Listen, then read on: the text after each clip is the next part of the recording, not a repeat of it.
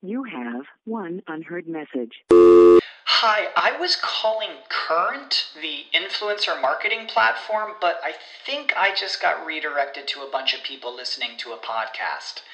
Well, anyways, I was calling Current because I was told they could help get my brand set up on TikTok Shop and even build out an affiliate program of content creators promoting my brand. And even have those content creators go on live streams and promote my product there. Wow, I could really use Current. I also heard that the brands they work with are making millions in sales. I guess I'll just go to their website at current.tech.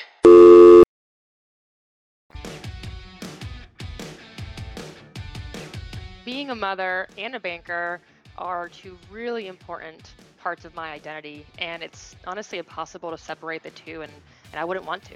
I'm a better banker because I'm a mother, and I'm a better mother because I'm a banker. Why did I become an executive coach? I saw lots of great people fail to get ahead at work, while their much less talented peers blew right past them. That made me furious, but also curious. What were great people getting wrong? It came down to helping them re-examine what drove success, and then helping them make critical shifts, one hard truth at a time. Feel like you're doing everything you were told, but you're not moving ahead at work nor having the impact you seek? Then welcome to 97% Effective with Michael Winderoth, where we skip feel-good, happy talk and engage experts in pointed conversations about what it really takes to move the needle at work and your career. So if you feel stalled or frustrated, or seek that extra edge as you move to the next level, then look no further. This is the Hard Truths Playbook you never got.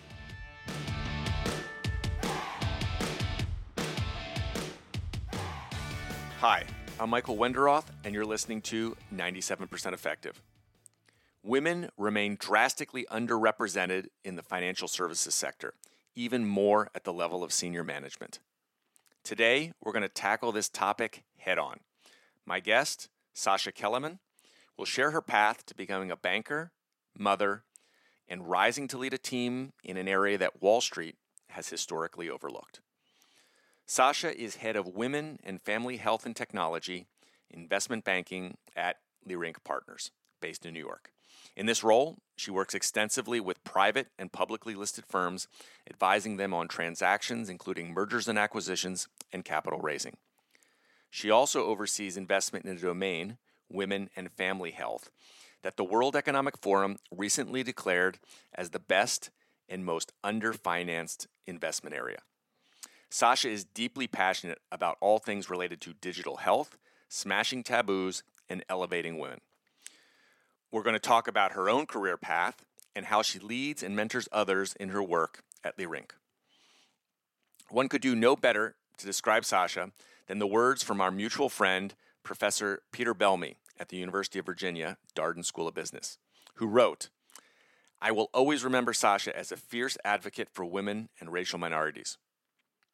Her work continues to open doors for people who would ordinarily find access to be challenging." Sasha started her career in finance in Goldman Sachs, in their healthcare group, and prior to business school, worked in media and advertising in New York. Sasha holds a BA from Boston College, MBA from the University of Virginia's Darden School of Business, and most importantly, is a proud mother of 2 curious daughters. Sasha, thank you for joining me. Welcome to 97% Effective. Thank you, Michael. Happy to be here. Sasha, when we first met, you stated that you were a mother and a banker. You were very clear that being a mother is not something you hide or comes second. Is declaring that openly one of these taboos that you smash? Can you say more about that? Yes. Well, being a mother and a banker are two really important parts of my identity, and it's honestly impossible to separate the two, and I wouldn't want to. My girls are really my why, to why I'm willing to work 10, 12, 15, sometimes more hours a day in investment banking, but again, really pushes me to focus on women and family health. Ultimately, I want them to grow up in a world where they have greater access to healthcare that's specific to their anatomy.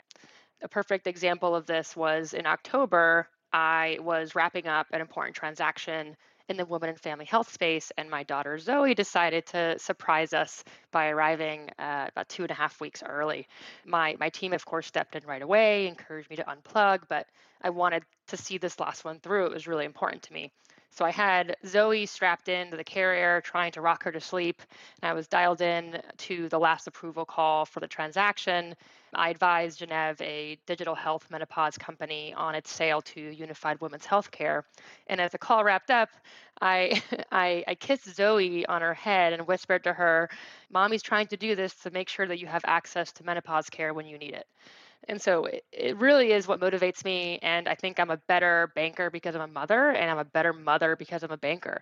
I joke with my husband that I develop these superpowers now where I can compartmentalize, I can multitask, and I can really stay calm under pressure because, after all, an unhappy client is nothing compared to a screaming toddler. You're actually taking me back to my first job, which was in China. My boss, Roberta Lipson at the time, was pregnant with her second and then third child while we were setting up the first private hospital, Women and Children's Health in China. And I remember being incredibly inspired by her ability to do all of those things at once, leading the company. So we're going to talk about your career path, what got you to where you're at, and how you elevate others. First, can you give us the short version, why women's health is such a big, important opportunity, and particularly the unique angle and role that Leerink Partners and your team brings to the space? Sure, Michael. Well, ultimately, it's something that I'm extremely passionate about, and it's an area that is very underserved, very nascent, but we have seen over the recent years, I would say over the last 2 or 3 years, definitely an increase in investment and awareness. And Leerink Partners, I believe, truly is the best positioned platform to lead in this space, very much advancing women's health equity, which is why I was so thrilled to join and so excited to join the bank, Leerink Partners. To my knowledge, I think I'm the first on Wall Street, or at least from an investment banking perspective, definitely the first bank to have a fully dedicated team focused on women and family health. And that really translates to access to an incredible network of the most impactful innovators, investors, and operators in that space. But when I was starting out in this practice, which again didn't exist until about 2 years ago before I joined Leerink, I was frequently getting the question, actually still sometimes get, is the women's health market really big enough? Which always makes me chuckle a bit because it's, women are half the population, utilize healthcare services more often than men, and actually control about 80% of household spending decisions. So it's an important distinction that it's not just women's health, it's women and family health. Women oftentimes control healthcare for their children, for their parents, for their partners, and are often caregivers, and sometimes in that sandwich population, taking care of children and their parents at once. We are at an incredibly important moment in history right now. Major tailwinds accelerated by the COVID pandemic and the overturning of Roe versus Wade have really converged around advancing women and family health. A lot of investment has flown into that space. According to Rock Health, the market is expected to grow to be around $60 billion in 2027. So now really is the time to invest and innovate in women and family health. And I'm excited to be here and be a part of that. You mentioned, before we dive into your career, that this position and role at Leerink Partners did not exist, and you are now running it. Can you just tell us the short story of how that came to be? Because you and the company helped create that role. Yes, and I'm happy to. Researching women's health companies was sort of a hobby of mine when I was still at Goldman. Again, it's an area that I was particularly interested in. I noticed seeing more news articles and press releases around financings. And I thought, it's interesting. Why are we only talking about this? At the time, it was, 2021. But as I was thinking about my career in finance, I was trying to think about, as I get more senior, eventually you'll specialize in a certain sort of sub-vertical. I was in the healthcare team, and so I was trying to think around where do I see potential in investment? Where am I passionate?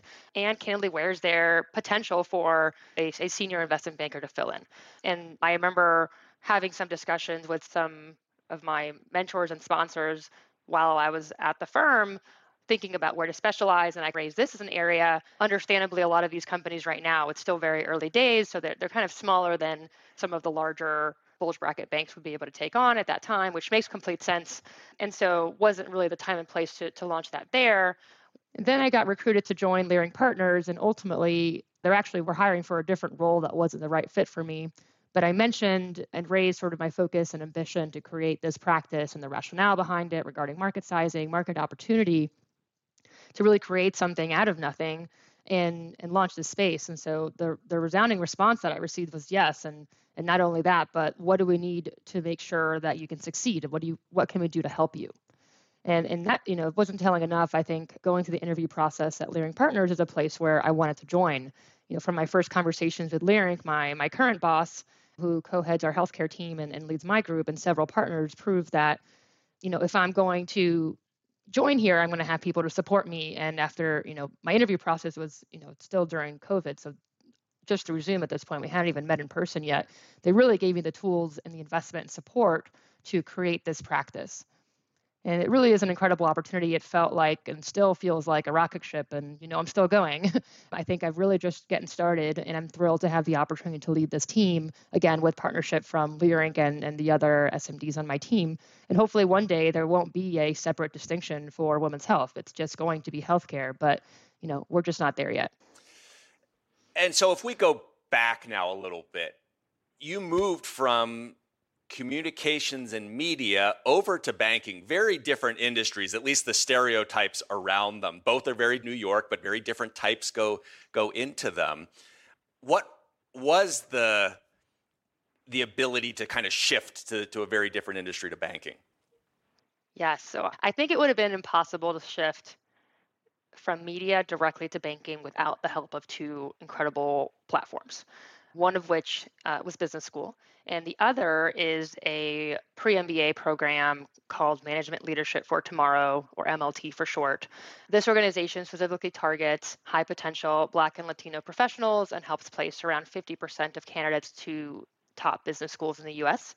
And so, as part of this program, which I enrolled in a year and a half before I even applied to business school, I had very intensive monthly homework assignments, including researching every sort of career track you could think of coming out of B school, as well as different MBA programs, and importantly, received coaching on how to really look the part, something that I had no experience in and did not have a network or mentor at the time to guide me because I didn't know anybody in finance or investment banking. Prior to MLT or receiving my MBA, I did not own a suit. I had never been to a networking event. I had never seen a financial statement and honestly didn't even know what they were. And I quickly, learned and was a sponge through my time there. At the same time, I identified through MLT and through my MBA program that there were several transferable skills that served me really, really well, from media and advertising to business school and then to investment banking. And that's primarily interpersonal skills or soft skills. And from my experience, these are harder to teach someone, especially in the classroom. For example, I had managed and mentored teams for about 5 years before business school. I had a lot of experience presenting to clients, so public speaking or pitching. I knew how to write really well, and I had a lot of experience in PowerPoint, especially creating beautiful PowerPoint slides. While my peers in business school dreaded networking circles and public speaking, I thrived because I loved getting to know new people, and I really wasn't scared to stand out. I actually found it really invigorating. I also knew that I would really learn these technical skills like financial modeling in either my B school classes or training in investment bank. And while, yes, financial modeling is extremely important, it's not everything in a transaction. So, for example, I remember my first year as an associate after business school, I was working on my first initial public offering, an IPO. And in that process, an investment banker will work with a client, and there's two large sort of deliverables, one of which is drafting a regulatory document called the S1, where you essentially are writing a large essay about the company, what makes them really unique, what's the competitive advantage, the market opportunity, why is this, a great company. The second component is a PowerPoint presentation where the client, the CEO and CFO would present to research analysts, again, about the company. So after only 6 months on the job, I found myself sitting across the table from the CEO, CFO of a company, and my co-advisors, who were all managing directors, the only woman, sharing my opinion about what should go into that S1 or how a certain PowerPoint slide could be reformatted in a different way. It was an exciting opportunity a skill that I didn't realize my peers didn't really have as much of, and ultimately a place where I was able to shine pretty early on. You've been listening to 97% Effective with your host, Executive Coach Michael Wenderoth. If this interview is making you think, make sure to share it with a friend. Now, back to our interview. So being a sponge, adapting and learning all those technical skills very early. Talk just for a minute, presenting there as the only woman. Well, I think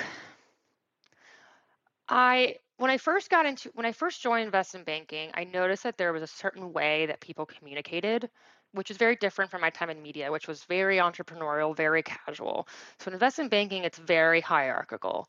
Some firms more than others. And so, for example, on a transaction, I was co-advising with another bank, and the most senior banker was always there in the meetings, and everybody would, on his team, all his juniors would defer to everything he was saying. Versus when I was at Goldman, I was given a lot of responsibility really early on, which is something that I loved. And even though I was an associate, I was still empowered to share my perspective, disagree, but provide a better solution. I was always told, if you're going to disagree, at least give another solution. Don't just say, no, this doesn't work. And so I remember there was, in that particular process, for example, we spent hours and hours writing and rewriting a particular section in that S1, and I felt very strongly that it could be written differently. And so I actually just drafted it myself and I sent it to the working team. My co-advisor was pretty adamant that his perspective was the right way to go. And so the way that I communicated was, look, here are two good options. I always say you're going to have problems in life, but you want to have the good kind, like picking between two good options. And I ultimately let the CEO decide. I said, look, whichever you prefer, it is your company.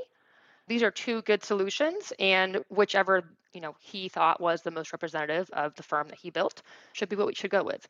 It did end up being my idea, but it could have easily gone the other way too. But I think ultimately it was just sharing that perspective and not being scared to speak up, because how would I know if I had never said anything? Then the other banker's idea would be in that S1, which is filed with the SEC forever.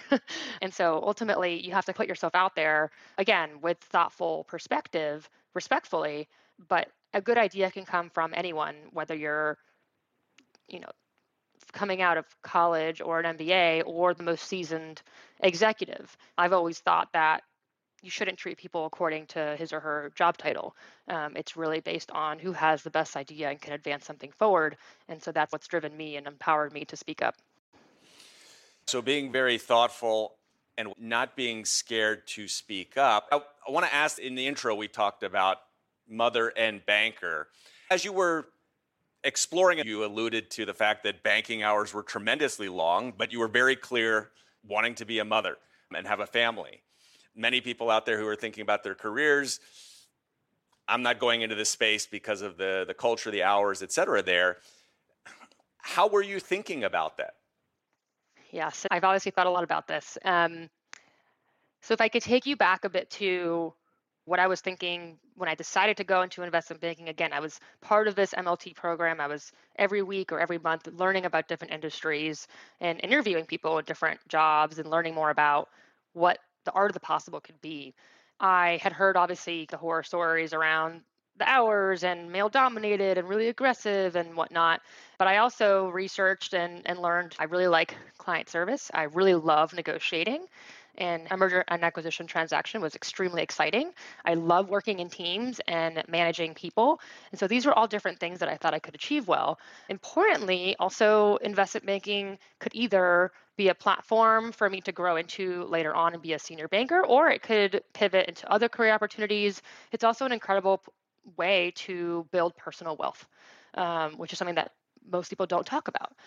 But as I was thinking through what are options after business school, what are career paths that I want to take, there were two truths that I accepted for myself and I thought would be critical to achieving my goals. And again, this is not necessarily the case for everyone, but for me, it was really important to identify and come to terms with.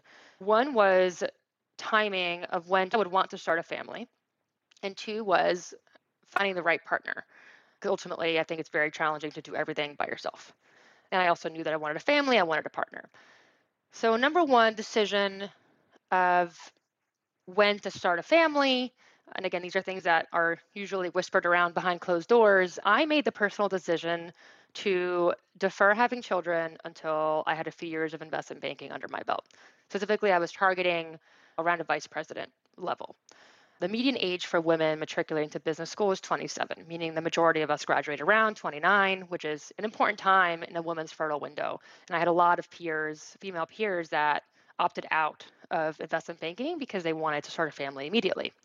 I was also advised that these VP years was the ideal time because you're senior enough to have now a bit more control over your schedule, but not necessarily always owning the client relationship. So it was somewhat easier to step off the gas a bit. Deciding to go into investment banking after business school and deciding to defer when I wanted to start a family, that would mean about 3.5 years until I received that VP promotion. It's by no means impossible to have children as an associate. It's just much harder. And I thought, okay, I'm a career switcher. I'm a Latino woman in investment banking. That's going to be hard enough as it is. So why don't I focus and kind of triage? So my plan was to really work through those associate years, establish my credibility, build my personal wealth, and then triage and focus on work and family. And number two was really finding the right partner. I think this is especially important for women in influential or powerful positions. It's really challenging to do it by yourself, and I honestly don't want to. But finding the right partner is perhaps, I think, the most important decision that one can make in determining your professional and personal success, again, because it's so challenging to do it on your own. And I also knew that men are often intimidated by powerful women, and that many men would be uncomfortable dating a woman who potentially makes more money than them. And that's not something that's talked about, but the research proves it. And I accepted that, okay, it may be more challenging to find the right partner, but I think he's out there, and he may just, more likely than not would work in an equally demanding field. Maybe he's another banker or lawyer or doctor or something. But I knew he would need to be someone that was equally as ambitious, as curious, and ultimately would push me to become the best version of myself. And ultimately, I found that. So fast forward to now, I'm happily married to the love of my life, who I met in business school and is also a banker. We actually started dating during our internship at Goldman, though I told him I wouldn't take him seriously or the relationship until I got the offer. So once we both had our return offers, then we actually could focus on the relationship. But we now have 2 wonderful daughters, and we make it work by, very open communication. We put absolutely everything on the calendar. Family time is blocked off before and after the nanny's here, and it's important for me to be there for bath time and bedtime. I don't want to let go of those windows of time. But importantly, we also outsource anything that doesn't give us pleasure at home, because there's an opportunity cost to my time. So for me and for my husband and us and our family, that means childcare. We have a nanny, laundry, cleaning the house. So when I have free time, I want to really be present with my family. And that's only possible if you are outsourcing some of these sort of normal family, human things that you need to do. But again, finding that right partner and being okay with putting my career first in those associate years and then triaging were 2 things that I had to decide, accept, and not forget as I got through those tough moments. Thank you for speaking so honestly about the tough trade-offs and calculus you made in your career. Sasha, we're hitting time today, so this feels like a good breaking point. I want to come back next week because you've got really strong views and spectacular advice on how people, especially women, can succeed in historically male-dominated industries like banking. That includes how to build presence and brand, negotiate, and stand up. But let's dig into that next week. Any final words for today? I'm always excited to meet with innovators and founders and investors in women and family health. And so to the extent any of your listeners are in that space, please do feel free to reach out via LinkedIn. I would love to learn a little more about what they're building. Sasha Kelemen, Head of Women and Family Health and Technology Investment Banking at Leerink Partners. We'll be back next week on 97% Effective to continue our conversation with Sasha, going straight to strategies that can help women and other historically underrepresented groups get ahead, lead, and elevate others. Thanks for listening to 97% Effective, where we skip happy talk and help you break through and ascend one hard truth at a time. Help others discover this show. Leave a review and rating wherever you listen to your podcasts. And if you like what you heard, you can get free resources, including the first chapters of Michael's book, Get Promoted, on his website, www.changwenderoth.com. That's www.changwenderoth.com.